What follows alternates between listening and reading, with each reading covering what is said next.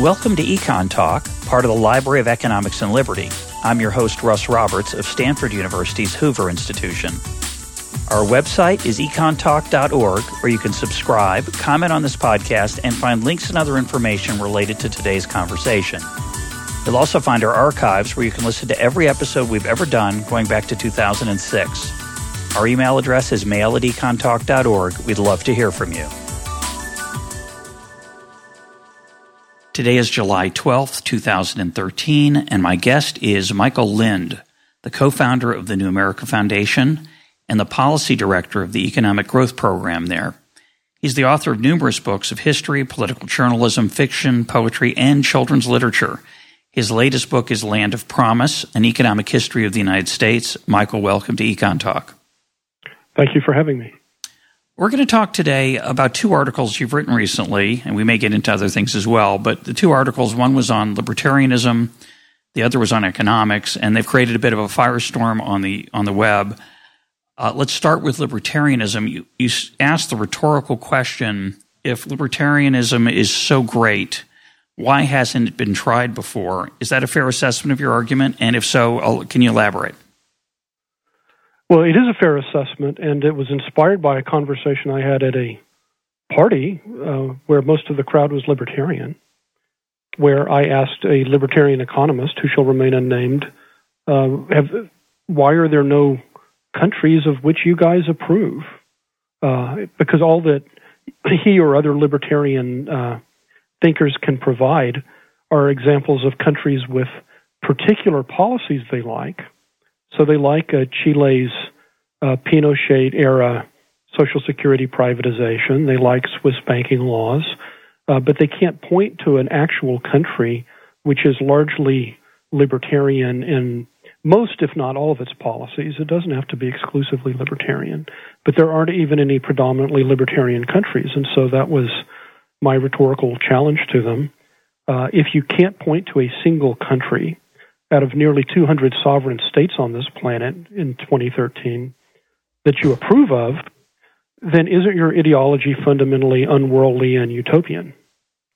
And the responses were, the most plausible response, I think, was that we're pioneers of the future, and perhaps in the year 3013, countries will be libertarian, but it's unfair to ask that question now. It would be like saying, why are there no democracies during the Dark Ages? So I thought, well, yeah, at least you can make that case. But the least plausible response to my question, why are there no libertarian countries, were those that said, well, there was a libertarian country once upon a time in a golden age. It was the United States between the Civil War and the Progressive Era, when you had large industrial corporations, but child labor, no regulation, no unions, and so on. And I thought that answer, even from a libertarian perspective, was not very smart, because the United States between the 1870s and, let's say, the 1900s was by no means a laissez-faire society. We had high tariffs. The government was intervening to help businesses crush strikers in the railroad and other industries. So the argument that the libertarian paradise lies in the distant future, at least you can make that argument. But you can't plausibly say that the libertarian paradise existed in the past, either in the United States or in another country. I want to come back to both of those points, the utopian point and the United States in that alleged golden era. But I want to ask you about the example you got back from your cocktail party. I'm surprised that anyone would suggest that the Pinochet era Chilean Social Security has anything to do with libertarianism. It was a military dictatorship, and the Social Security program was was forced savings. It's true you were free to invest the money in private activity, private investment, but it's not much of a libertarian Social Security system. Well, you've put your finger on one of the contradictions of modern libertarian thought, because they argue that what are in fact public programs that have some elements of choice are really market programs or libertarian programs. And you're quite right, it's completely incoherent, the contrast with their principles. So, for example, most libertarians, at least the politically influential ones in Washington, favor vouchers for schools. But a school voucher, if it's funded by the government, is just as much a government program as government money going directly to a single district school, right? So merely introducing the choice, merely introducing the element of choice does not make it a free market program. You're still taxing people. You're simply allowing the taxes are going to the consumer rather than to the producer. Yeah, I totally agree with that. In fact, that idea is associated with Milton Friedman. I think there are other people who claim authorship of the idea, but Milton Friedman advocated that in Capitalism and Freedom. And while if you go back to the 1920s, there was something called voucher socialism. So you can argue that a lot of these Friedmanite proposals, you're quite right, it comes from Milton Friedman, but it really has more to do with voucher socialism than it does with free markets. Yeah, and so I agree with you in the sense that it's certainly still a government program, and I would argue that the political side of that program would be more worrisome than the economic side. I worry that if we had vouchers, that there would be political pressure to increase the amount and for government to get involved with the schools. So yes, I'm against government schooling generally, not replacing the current system with a voucher system. However, Milton Friedman, when he had advocated that idea, I think saw it as an improvement. Now, Milton was not a utopian in any sense. He advocated a negative income tax, of which some would say, I think correctly, that the earned income tax credit is the descendant of that proposal. And whether he'd like it now, how it's turned out, is a different question. But he certainly advocated a negative income tax as an improvement on the in-kind nature of food stamps and housing programs, healthcare, et cetera. But yeah, he was not a utopian. Well, I have a lot of time for Milton Friedman. I would see Milton Friedman actually as a neoliberal of the right rather than a truly market fundamentalist libertarian. And progressives and centrists can support a lot of the same programs. For example, there are school vouchers in Sweden, which is a extremely social democratic country with about 50% of its GDP going to government. But they have local school vouchers and vouchers for other programs. In the United States, the progressives are defending food stamps, which is a voucher program for particular restricted kinds of commodities. So now my own thinking about vouchers is more practical. It's not a matter of libertarian ideology or progressive ideology.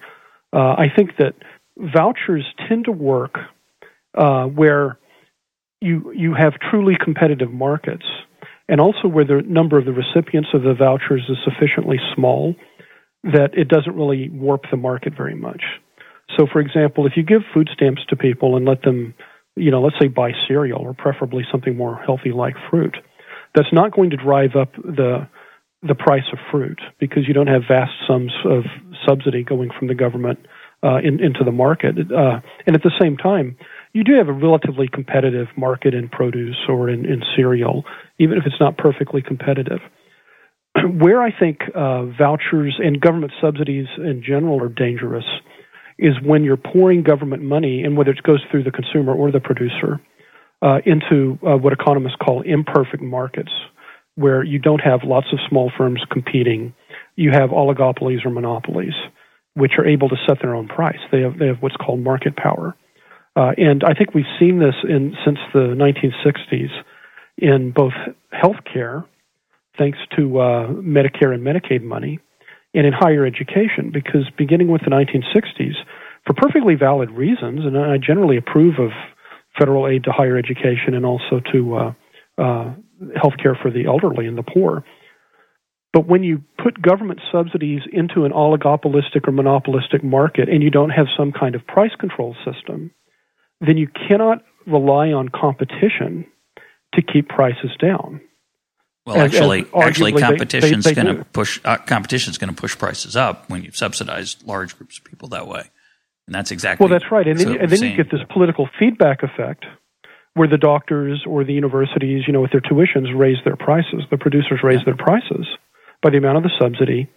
They then tell their clients, the doctor's patient or the parents of the university students, say, "Oh, isn't it terrible? Prices are going up." Write your congressman and tell him or her that they need to increase the subsidy.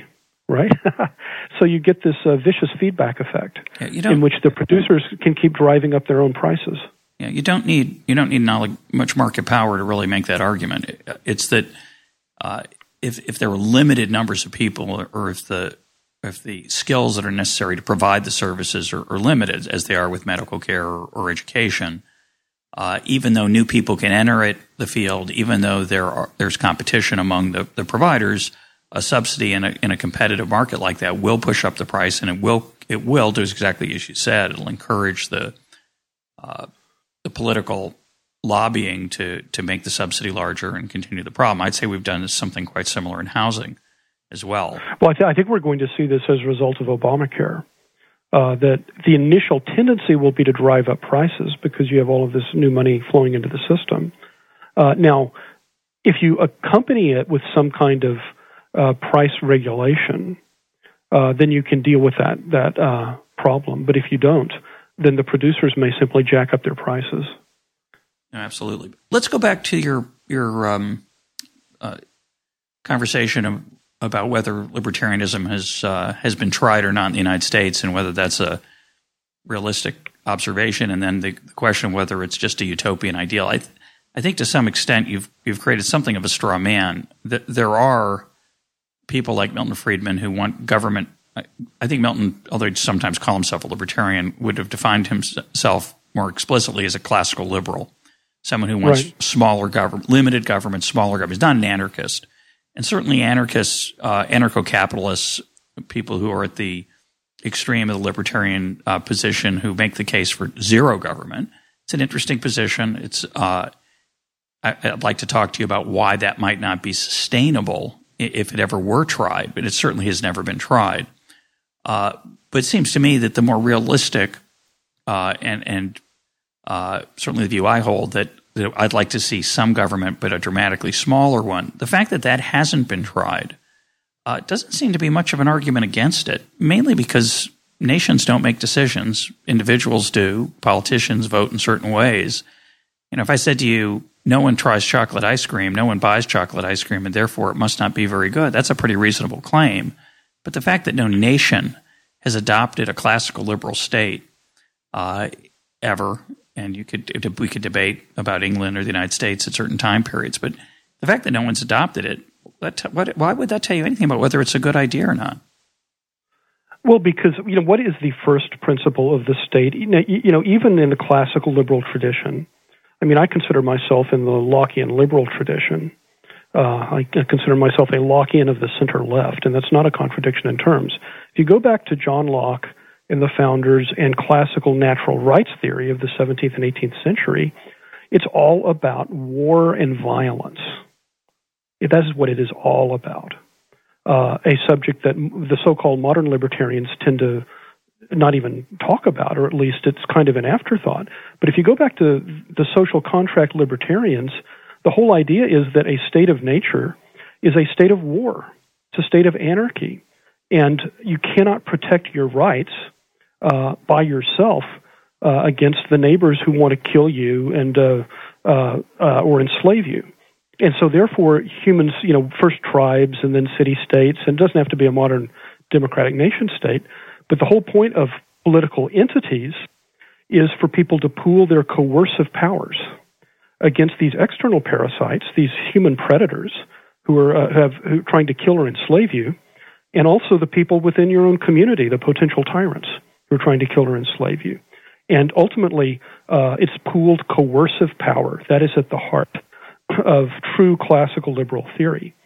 What I think the people who call themselves classical liberals now are not actually in that Hobbesian, Lockean, 17th century natural rights tradition, which is obsessed with creating bounded territorial units with military power and police power to prevent anarchic violence. Well, I don't know. I really come more out of a 19th century kind of Proudhonian, anarchist tradition, which assumes that the natural state of human beings is sociability and cooperation. And one can have an interesting anthropological argument as to which, if either of these, corresponds to the world as it is.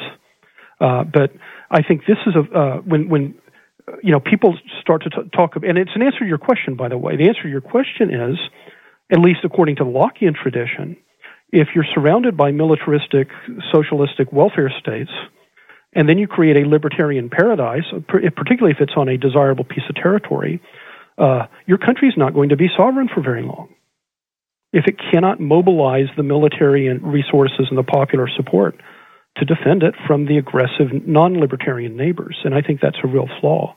Well, I agree with that. I think that's the flaw of anarchy, but I don't see it as a flaw of classical liberalism. Certainly, classical liberals up through the modern era, which would include Robert Nozick in his Anarchy, State, and Utopia, certainly made a case for the police state, or a role for the state in provision of police.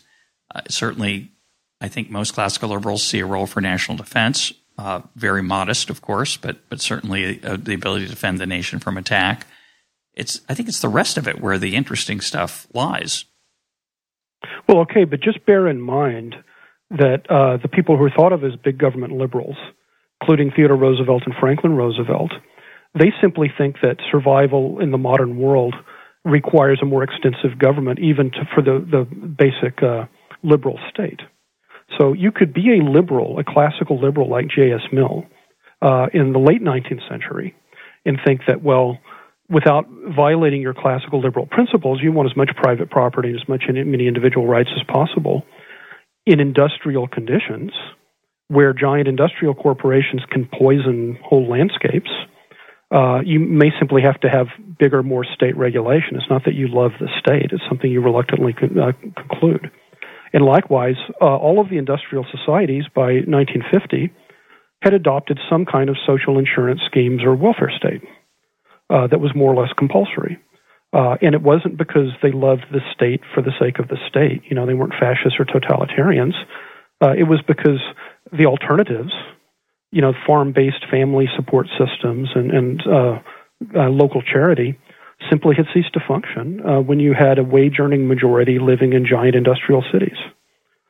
So I think that to dismiss the dominant tradition of the 20th century as not being in the classical liberal tradition, as though it's some sort of alternate collectivist or statist tradition, I think you can justify a lot of the modern welfare state as well as a lot of the modern warfare state on classical liberal grounds. That is, in today's industrial conditions, this is the minimum that you need. The minimum government that you need is vastly bigger than it would have been in the 17th or 18th century. Now, that holds out the possibility that maybe in 200 years, if conditions change, you can have a smaller welfare state and a smaller military, right? Well, but you're suggesting that the reason that we have a large welfare state, a large corporate welfare state, a large public social welfare state, a large regulatory state. I'm not defending crony capitalism, but let's look at the social welfare state. It sounds like you are, so go ahead. Well, no, the modern British welfare state really was a product of World War II, of the Beveridge Report. And the basic idea was we have to guarantee all of these soldiers fighting Hitler that when they come back, we're not going to simply abandon them to destitution and unemployment.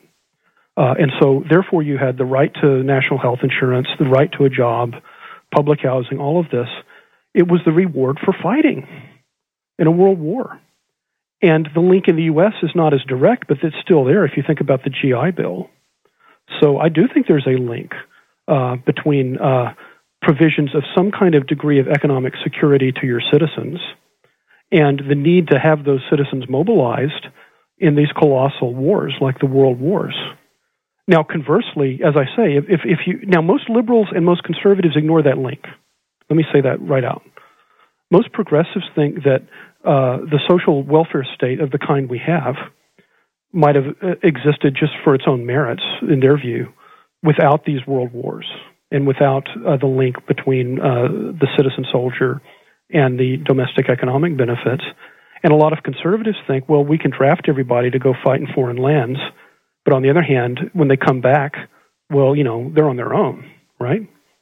But I'm just saying as a political historian, that the link between military service and minimal economic security, this has been crucial.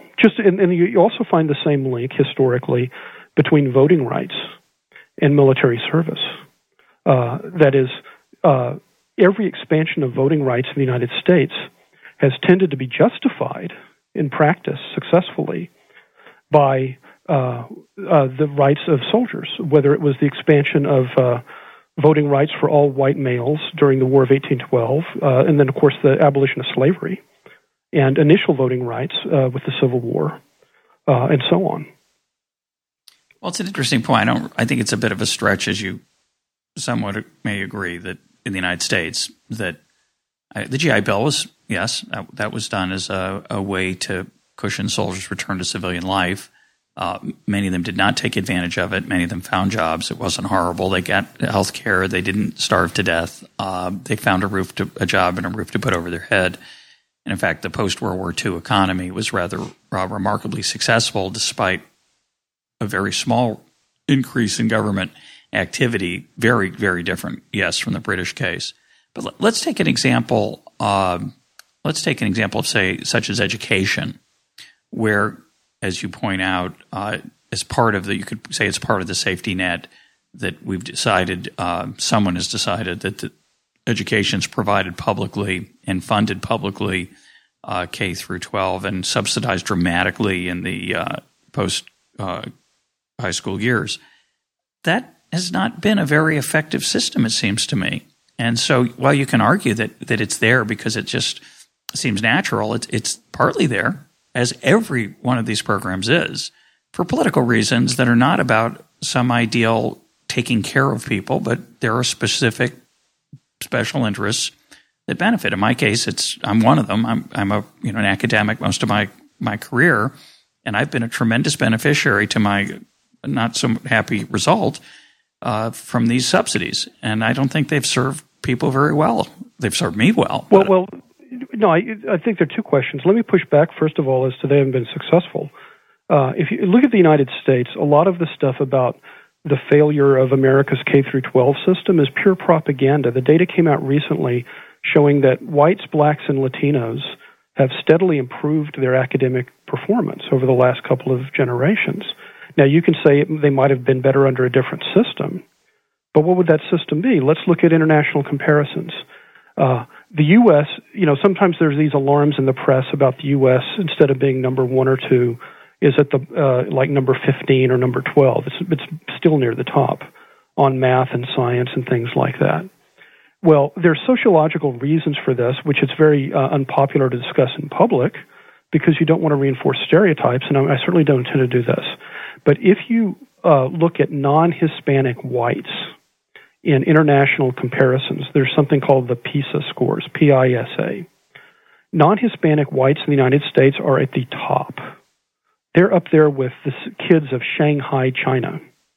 And by the way, the Chinese scores are only for Shanghai. It's not for the whole country, which would drag it down. So what are the two groups that drag down the scores in the United States? It's two groups which, for obvious historical reasons, would do so. One is African Americans, who were victimized and disenfranchised until only a generation or so ago, 2 generations ago, and have yet to catch up, despite great progress. And the other group is fairly recent immigrants from rural portions of Latin America. And again, there's no big surprise there. If you look at Germany, the working class and working poor Turkish immigrants and their children, who are at the sort of bottom of the economic spectrum there, do less poorly than the native Germans and drag down the overall German scores. So I want to push back on the idea that the U.S. does not have a successful educational system. It does. We have a high literacy rate. Yeah, there are things it does fairly well. I just suspect. Now I think it costs too much. Yeah, you can make that case certainly, and you can also make the case that even if it's worked in the past, maybe you need to rethink the model using new technology and the internet and so on. And I think that's certainly the case. It's happening. So if in 1840 the county commissioners had distance learning and computers and the internet and all of these other technologies, would they have voted to have a one-room schoolhouse with one 19-year-old woman teaching all classes, from first grade through 12th grade? I don't think so. So certainly, yeah, you could reinvent, and I think we're going to see this in the next generation. But again, getting back to the libertarians, I think a lot of the actual policy proposals which are put forth in the name of libertarianism, some of them are quite sensible, right? You can list them if you want. You could pick a couple if they come to mind. Well, for example, for-profit universities, I don't know why people should be against that on principle. Progressives tend to be, because their electoral and to some degree financial constituency is teachers unions, right? I mean, I consider myself a progressive, but I don't represent the teachers union, so I don't see why you shouldn't be able to think about alternate models. And the same is true of K through 12. You don't necessarily have to have 30 students to a room, with one teacher who has an ed degree instead of a degree in a particular subject. You could experiment with part of the day at a physical location and part of the day online, and so on. So I think there's enormous room for experimentation there. But the thing is, as we discussed earlier, libertarians say they're against the government, but then they line up behind proposals which are actually government policies that are simply more flexible, or that simply have some kind of partial market element to them. So I think the libertarian proposals tend to deserve more respect than the libertarian theory. Well, I guess it depends on the flavor that you're talking about, and again, I certainly agree with you that some so-called market solutions that have government running the market, whether it's for schools or healthcare or other things, I think are not particularly libertarian or classically liberal. I want to go back to one last thing on this issue of this transition to a larger government. You mentioned that after the Great Depression, or somewhere in the New Deal, perhaps, that we had to go to government provision of social welfare services because charities weren't doing the job. Actually, charities were quite active in the Depression of 1895. They were quite active in the Great Depression. They disappeared when government got much larger.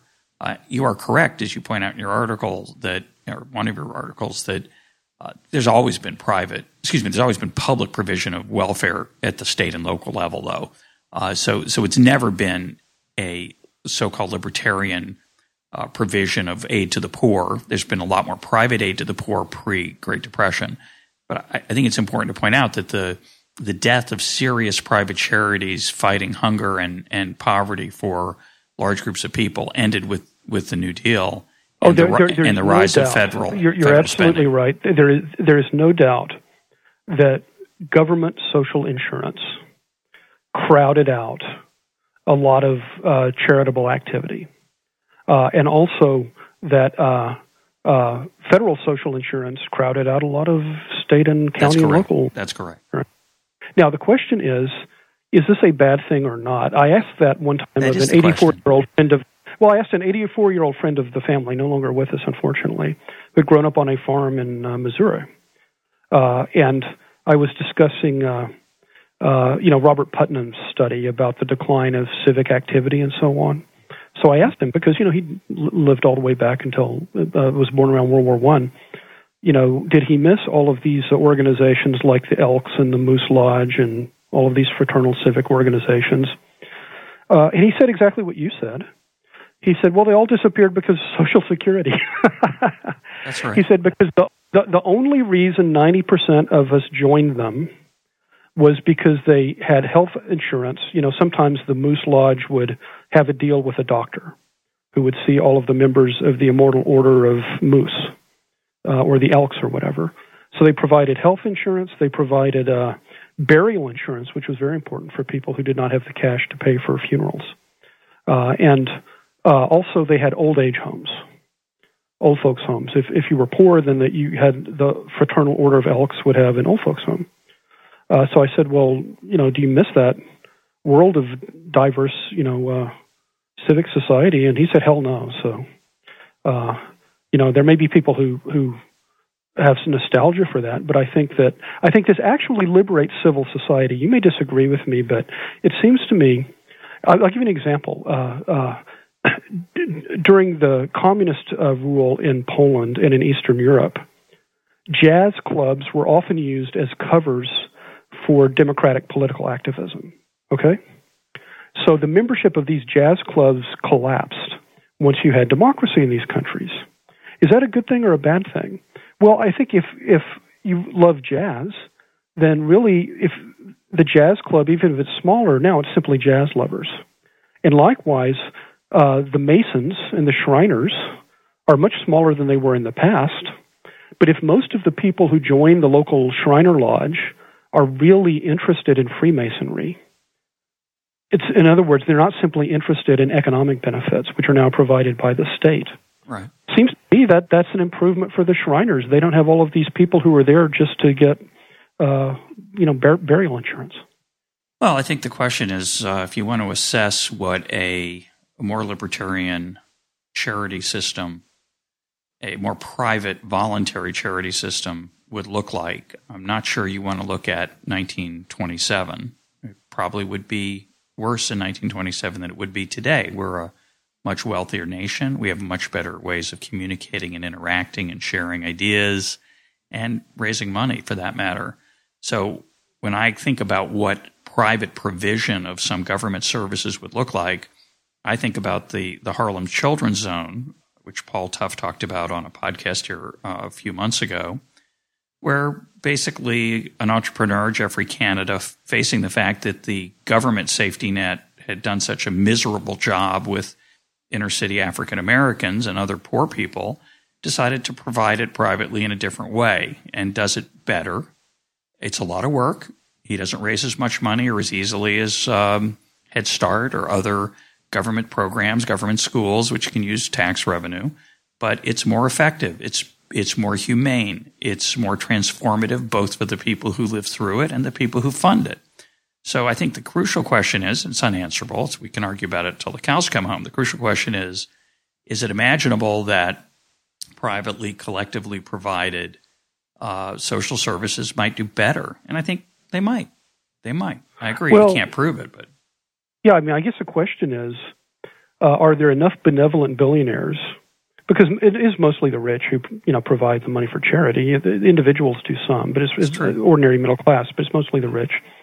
The only time we had any experience of this really was in the U.S. and maybe in some of the Western European countries after the decline of feudalism, when you had state, religious welfare, tax-funded things, and the rise of the modern welfare state.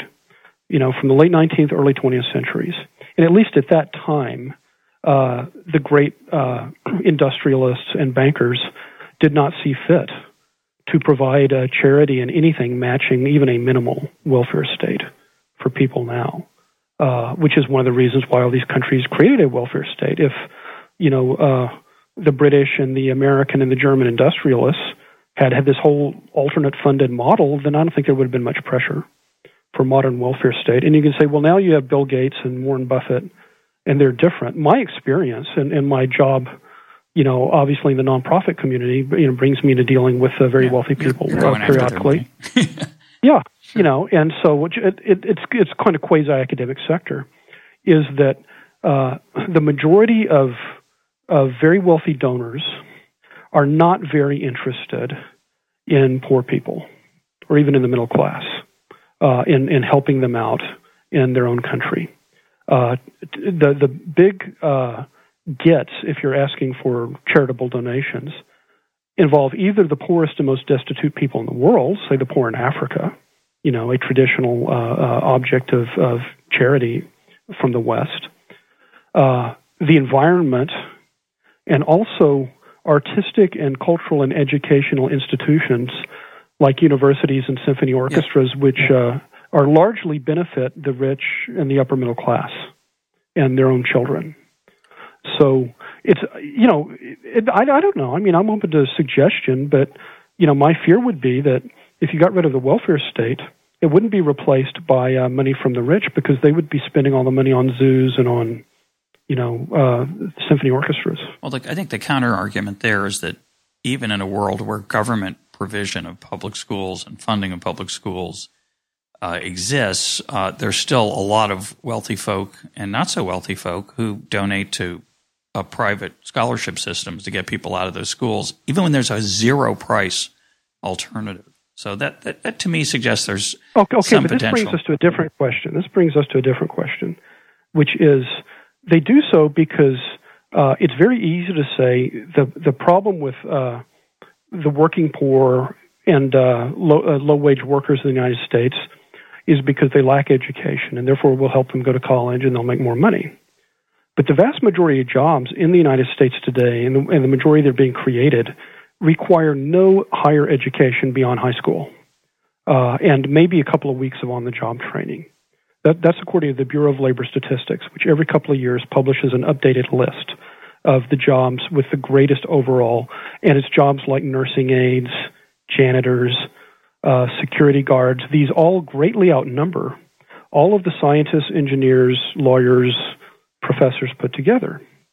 And, you know, I do think there's kind of a taboo in the United States, I can't speak for other countries, where the rich are told, well, you can help the poor and low-wage workers by helping them go to college, even though most of the jobs don't require college degrees. But we're not going to ask you to pay your workers more, right? Whenever there's a suggestion for a higher minimum wage or just higher pay or that more of the profits be shared with workers, Democrats, for the most part, as well as Republicans, this is not on the table for discussion. But the problem is that a janitor with a PhD is not going to be paid any more than other janitors. No, but because the janitor... in most actual occupations, the labor market structure is what determines compensation. It's not credentials. No, that's true, which is a good thing, I think. I think the question is whether the world would be a better place if K through 12 education, say, was provided in a more thoughtful and effective way. And again, follow that to your conclusion. Why can't, since a lot of people, particularly academics, complain that they're doing remedial instruction for undergraduates who really, have not mastered what they need to know in high school. So if we had better K through 12, maybe fewer people would need to go to college. That'd be a good thing. I like that. That would be great. I think probably too many people do go to college. It's subsidized dramatically. The consequences of that subsidization have not been fully paid yet. We have an impending student debt problem. Is exactly along the lines that you talked about before. We have subsidized it, pushed up the tuition as a result. It's a labor-intensive activity. Whether it should be or not remains to be seen. There are some technological things coming, I think, that'll maybe reduce the labor involvement. But right now, it's generally done in a labor-intensive way, and as a result, it's enriched again people like me and you because you're a substitute for me. A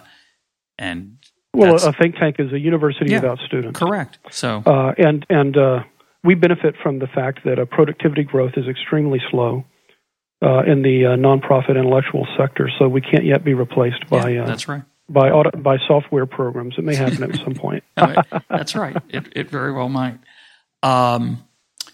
Let's move on to your discussion of economics. So you wrote a 10-point manifesto against what you called Econ 101. I agreed with one of the 10, which is maybe 1.5, which is pretty good. I agreed with the first one, which was your first point, that economics is not a science and that there's way too much advocacy without certainty on the part of economists. So we agree there. But what else do you think is dangerous or unhelpful about let me economics? Make clear, a lot of people didn't read our piece. We had a disclaimer in there. We were not criticizing Econ 101 textbooks, whether by Paul Krugman or Greg Mankiw or anybody else. We just used Econ 101 for what politicians think they know about the economy. Say that again. For what you faded out there. We were using Econ 101 as shorthand for what people with a fairly limited economic education think that economics says. Right? It was sort of common knowledge. So maybe the phrase Econ 101 is misleading. But we were just both frustrated, Robert Atkinson and I, because again and again someone will stand up in Congress or maybe write an op-ed saying, like, economic shows or all economists agree, X, Y, and Z. And usually it's an extremely simplified vision of all activities can be done by for-profit firms in competitive markets. I mean, there is a kind of a right-of-center bias to this. And so we just went through a number of things from imperfect competition in oligopolistic industries, where the efficient organization's efficiency may actually favor monopolies and oligopolies for engineering purposes in some cases, to trade, which is the best example of this. Because, in fact, the theory of international trade, all the way back to Ricardo, who has all kinds of qualifications for his theory of comparative advantage, is never reducible to the simple thesis that in free trade all sides win. No sophisticated economist, including defenders of free trade in general, like Jagdish Bhagwati, including me. Yeah, they always say, well, there's some circumstances. So, for example, Ricardo says, well, my theory of comparative... Wait a minute, hang on. Not some circumstances. There are, at any point in time, trade has people who benefit and people who struggle. Losers. Well, whether there's losers or not, I mean, my former colleague Don Boudreau likes to point out that some people who are harmed by trade, but of a particular kind, might still be better off than they would be if there were total protectionism. But you can argue that's a fine point. Fair point. But these qualifications tend to get lost in public debate. So we were arguing for a more nuanced public debate. That was the point of our piece. Well, it's certainly true that when things like NAFTA came up, or whatever recent trade issues come up, the defenders of the bill, defenders of the legislation, NAFTA, will say trade will create X number of jobs and we'll all be better off. And that's stupid. You can't count how many jobs. It probably won't create jobs. It might change the number of jobs. Right. And certainly some people will be worse off because of NAFTA than otherwise. And the critics of NAFTA said they'd count the number of jobs that would be lost using a goofy model of relationship between trade and employment that required a certain set of heroic assumptions about data and complexity. And they'd tell how many jobs would be lost, and that as if that were a reasonable scientific attempt. We're not defending the other side either. So you see the same thing in the debate about this immigration reform bill. So the CBO does a study where it says that there is a very small gain to the economy as a whole over 10 years, and it is small. It's in the billions in a multi-trillion economy, but they say small but real.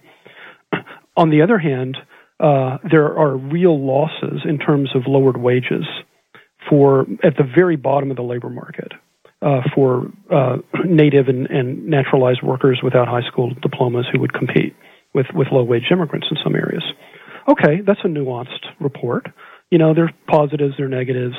You can decide whether the positives outweigh the negatives, and CBO thinks that it does. This gets translated into public debate, and suddenly we're being told that the CBO says the U.S. will grow rich through immigration. Right, well, and nobody will suffer. Yeah, part of this is an aggregation problem, right? It's the idea that the U.S. will benefit from, and my side, the free market side, makes this kind of claim all the time. And what they really mean, if you press them, is that most people will be better off. Ultimately, it's a certain form of utilitarianism that I find my Austrian side, my Hayekian side, finds unattractive, very unattractive. I don't care when you ask me, and I think agreeing here, I don't care if you tell me that the net gain to all Americans is positive, that means it's therefore a good idea. That doesn't follow to me at all. You have to look at it. You have to say how many. You'd have to make an assessment of whether it's because it's not going to make everybody better off. It's a lie. Right. So the left has its own myths, but I think this particular version of Econ 101 it tends to take arguments which are actually complex and nuanced, and then it turns them into this kind of bumper sticker slogan, which is that the more free market solution or the more deregulatory solution is just a win-win for everybody. There are no costs, there are no benefits. Now, I guarantee you, if we're dominated by a generation of real collectivists. I don't think the progressives are very collectivist nowadays. The Wall Street Democrats certainly are not. But then I would be arguing against their myths, right? If they began arguing that you can have infinite levels of taxation and it has no effect on crowding out of private capital and so on. So it's just at the moment, your side, or at least the center-right, more pro-market side, has pretty much dominated the elite public discourse really since the 80s. Not public policy necessarily, but the way we talk about markets and about business and so on. Can I just stop you? But when you invoke sure. Wall Street Democrats, what did you? What was your point? You said my point they weren't what? Well, no, I don't think you can call them as collectivist or leftist or social democratic in any way. Well, only for their industry, which is the nature of cronies. Right. The nature of cronies is to say we need free markets except for my industry, which is special. So the financial sector has managed to convince the ruling class and to some extent the economics profession that they deserve to be special, which I find to be repugnant. And every industry makes this claim. Explain this to me. Why is it that? See, I think I consider myself pro-business and I'm pro-market, where you can really have competitive markets. Why is it that the attempts of what I view as natural monopolies and natural public utilities, and I would include not just water and sewage, but a lot of basic transactional banking, for example, this is a tax. That is, when these are in private hands, these are predatory monopolies or oligopolies. They are exacting a tax from every entrepreneur, every business, and their customers. It's actually bad for markets. And the best thing for a market would be for them to either be regulated like public utilities or nationalized in some cases. But what I consider to be the real productive businesses in the United States have been persuaded that bankers, and remember Alexander Hamilton, first Treasury Secretary, called banking a natural public utility. They've been persuaded that bankers are somehow risk-taking entrepreneurs just like they are, just like Steve Gates and Bill Jobs and so on. And therefore, if the government wants to regulate what arguably is a utility like banking, then this is an attack on free enterprise. Do you see the point I'm making? Well, not exactly. I see part of it. Let me give you another example. Yeah, suppose that Con Ed and some of these natural monopolies that are public utilities. Let's say the local sewage commission were privatized, and then the local sewage company, now that it's under private ownership, uses its monopoly power to jack up its prices. And then if it goes bankrupt, it demands to be bailed out by the government. Okay? I mean, that would be a parallel, particularly because a lot of the banking stuff is sewage. Toxic. Why would the so-called free market people rush to the defense of this predatory private monopoly when the government tries to regulate them? Well, it seems to me the logical thing to do would be to say, we'd rather have the private regulated utility than these parasites who are hurting the actual productive businesses.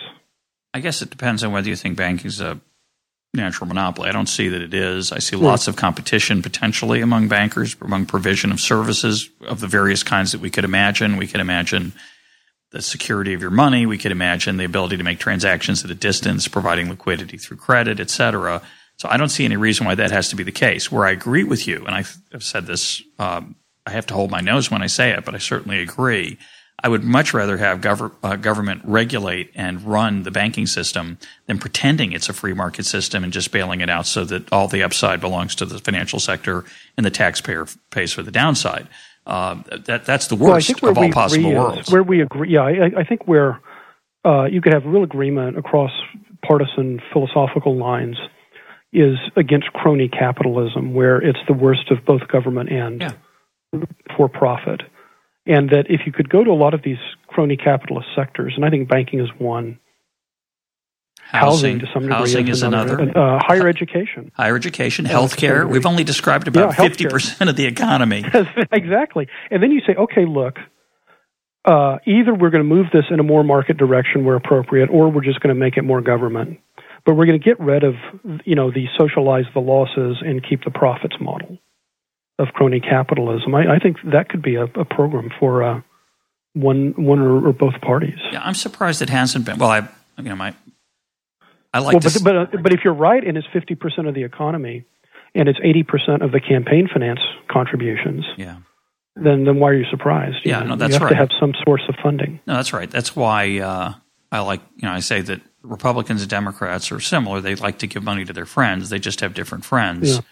But they have one friend in common, which is the financial sector. And the reason is that's the Willie Sutton theory of why rob banks, because that's where the money is. So it's very hard to be tough on your friends when they finance your campaign. You go back to the last presidential election.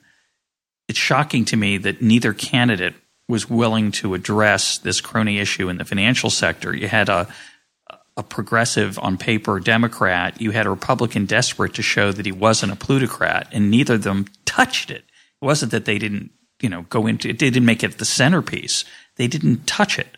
And I suspect the reason is that they are beholden. I think that's right. And now, they were always beholden on banking and business interests, but before banking deregulation in the 70s and 80s, we had this very balkanized and arguably very inefficient banking system where laws against branch banking protected state and local banks against the New York banks. And once you eliminated those laws, it made life much easier for us citizens and consumers because you didn't have to have traveler's checks to go to one city to another. But what it meant was that suddenly all of these politicians who could take on Wall Street because they were banked by their little small-town bank in Missouri or Mississippi or whatever, they're raising money from the same mega banks. And it's a real political problem. I'm optimistic in the long run simply because I think that as deleveraging goes on, as the process of inflating away or defaulting on a lot of these overhanging debts that are never going to be repaid goes on, the overgrown financial sector in the U.S. may continue to shrink over time. And we could get back to a healthier situation in which we don't have an overly financialized economy simply because they've had to shrink and swallow a lot of losses. But that's kind of a counsel of despair. Yeah, I agree. I want to go back to something you said a minute ago, which shocked me. You said that you were pro-business. It didn't shock me because you're a progressive. It just shocks me generally.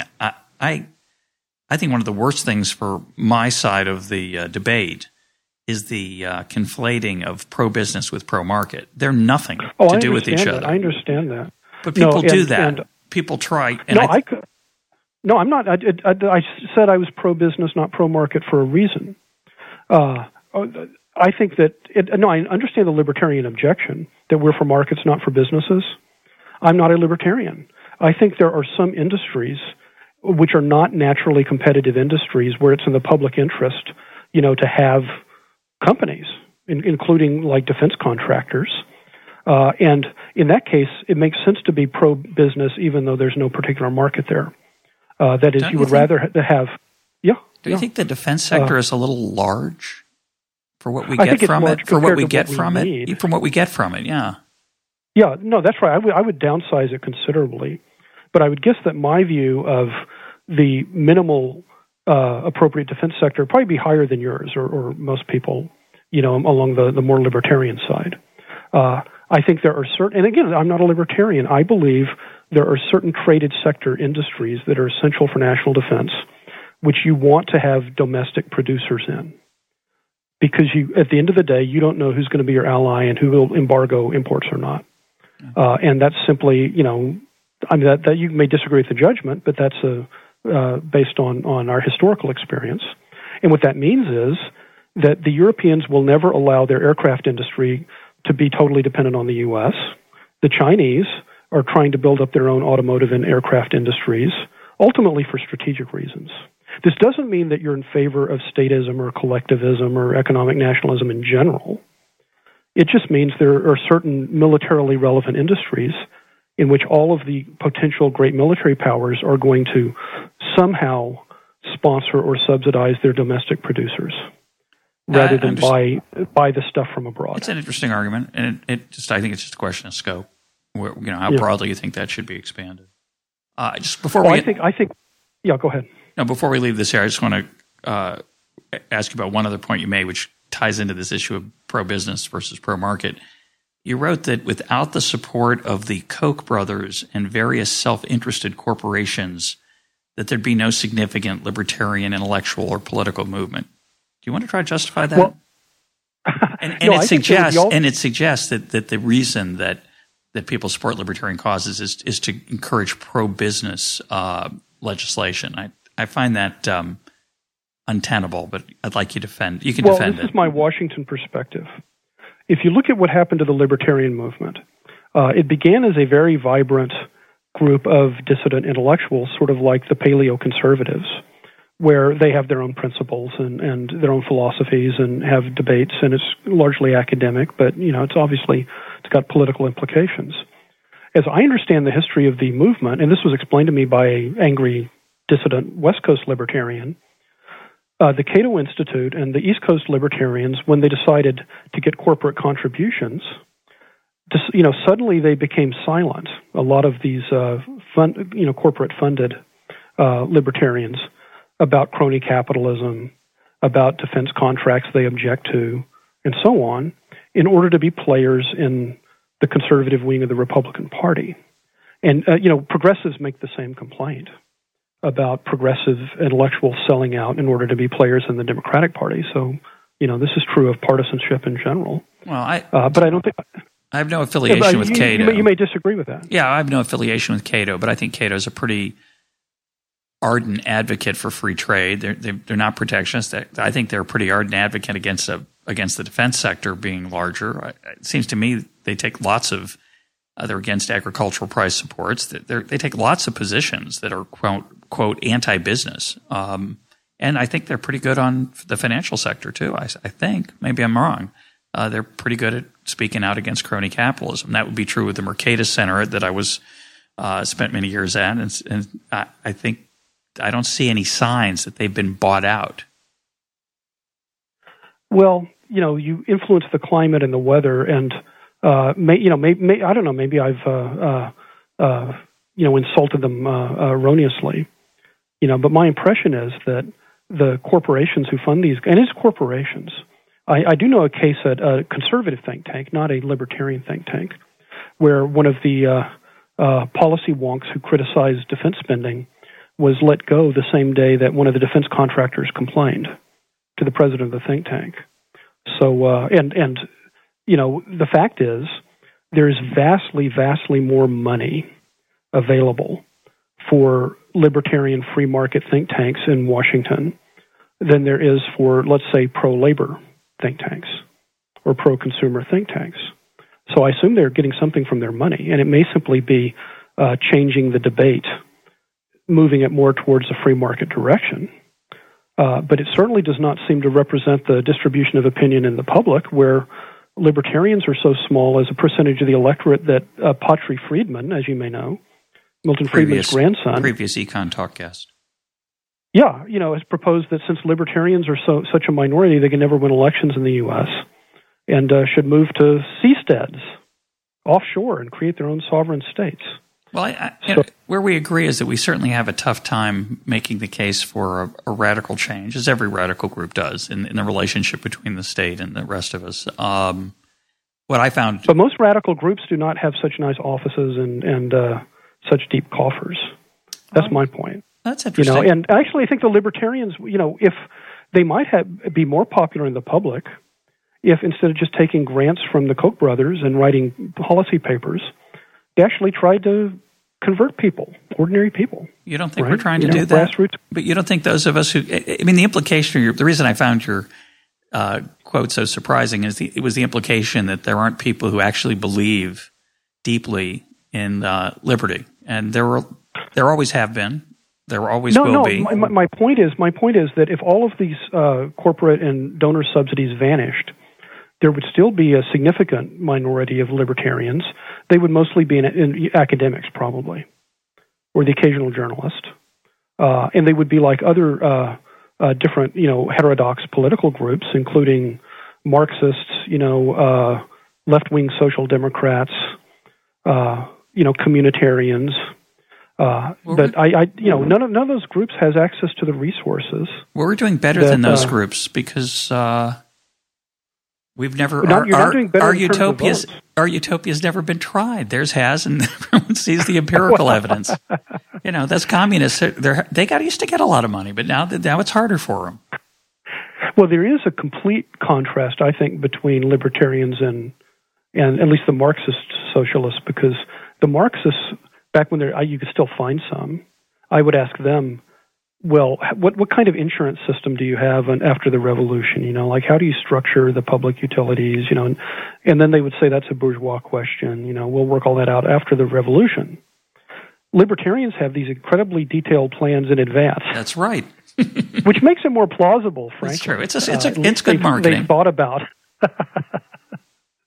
Well, we're almost out of time. Let's just close with a conversation about the current state of the American situation, our economy, and where we're heading.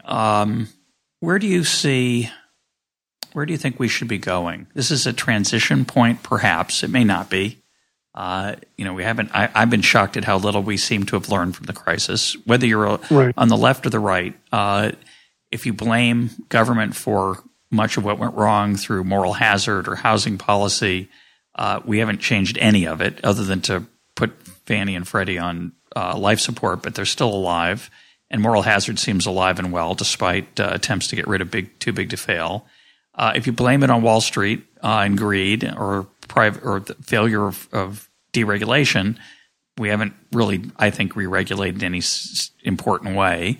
We haven't seemed to have done anything dramatic in the face of the worst recession of all of our lifetimes. So where do you think we ought to be heading? What lessons should we have learned, and what would you suggest we do? Well, I think there are two questions. One is the post-Great Recession aftermath, where I tend to follow the conventional progressive view that we needed more fiscal stimulus, if you want to call it that, along with accommodative monetary policy in order to get out sooner from this long deleveraging process, where we could never quite escape. We could keep sinking back down again and again and again.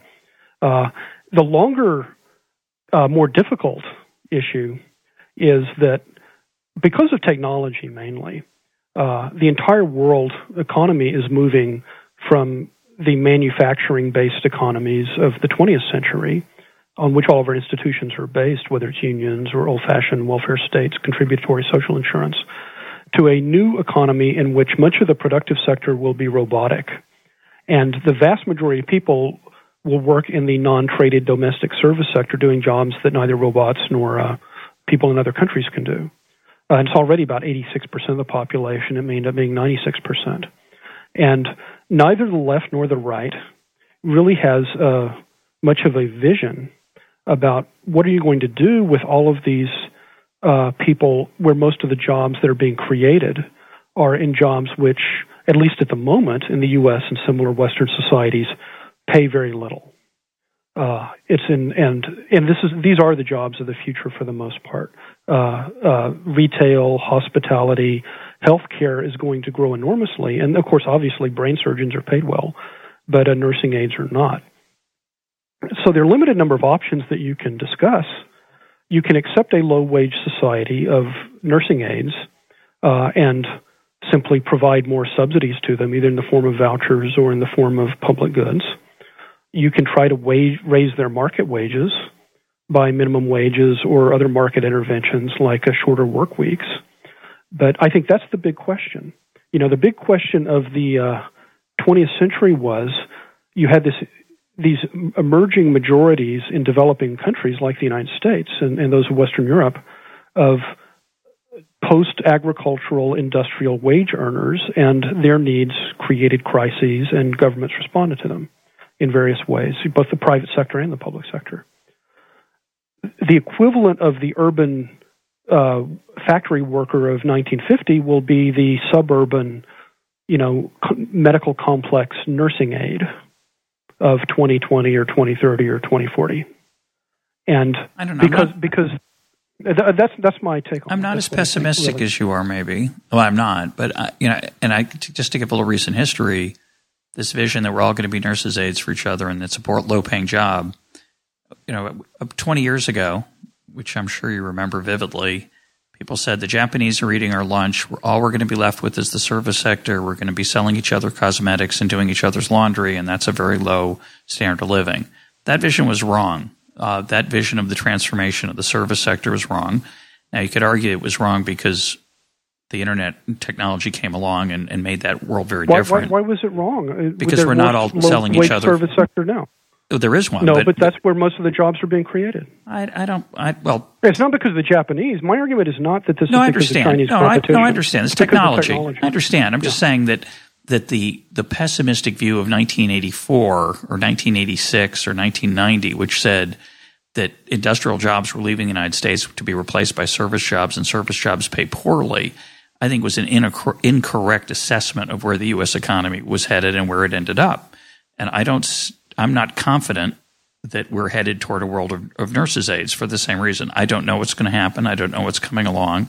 And I really don't know how technology is going to change how we interact. It changed dramatically over the last 15 years, mostly for the good. Now, as we talked about before, there are people who suffer, who have had a tough time in the last 10, 15 years.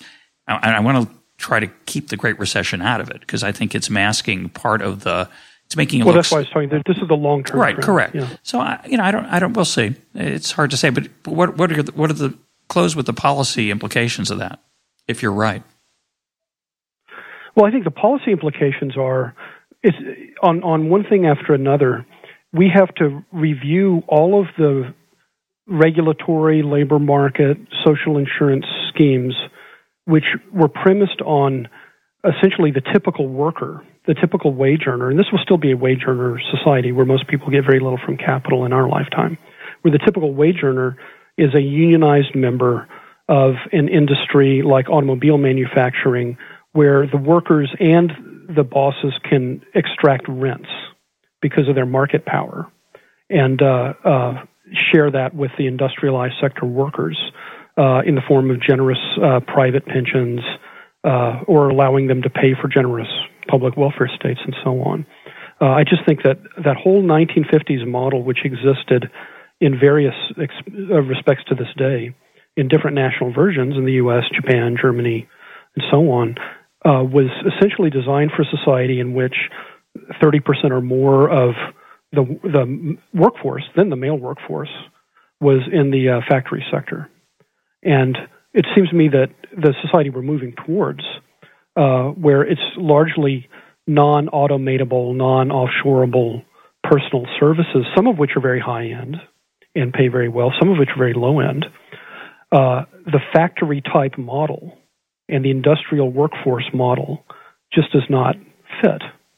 And the progressives, because of their base in the labor unions, tend to be stuck in this 1950s model, I think. I think what the right, at least the political right, has been saying to Americans for the last 20 or 30 years is essentially, you too can be a millionaire, right? We'll have an ownership society and you can invest in the stock market somehow. You'll all be capital and receiving capital gains. And that's not going to work. So I really do, you may disagree with me, but I think that labor market conditions and the social wage for high school, and these will be the majority of people the rest of our lives in this country, assuming you're older than I am. I'm 51. Most Americans in our lifetimes will be high school educated, working class people. And that, whether they have a decent middle class lifestyle or not, that's the ultimate test, I think, of these different political philosophies. My guest today has been Michael Lind of the New America Foundation. Michael, thanks for being part of Econ Talk. Thank you.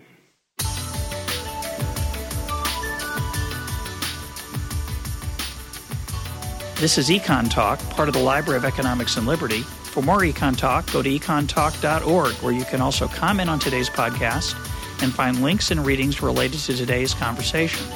The sound engineer for Econ Talk is Rich Goyette. I'm your host, Russ Roberts. Thanks for listening. Talk to you on Monday.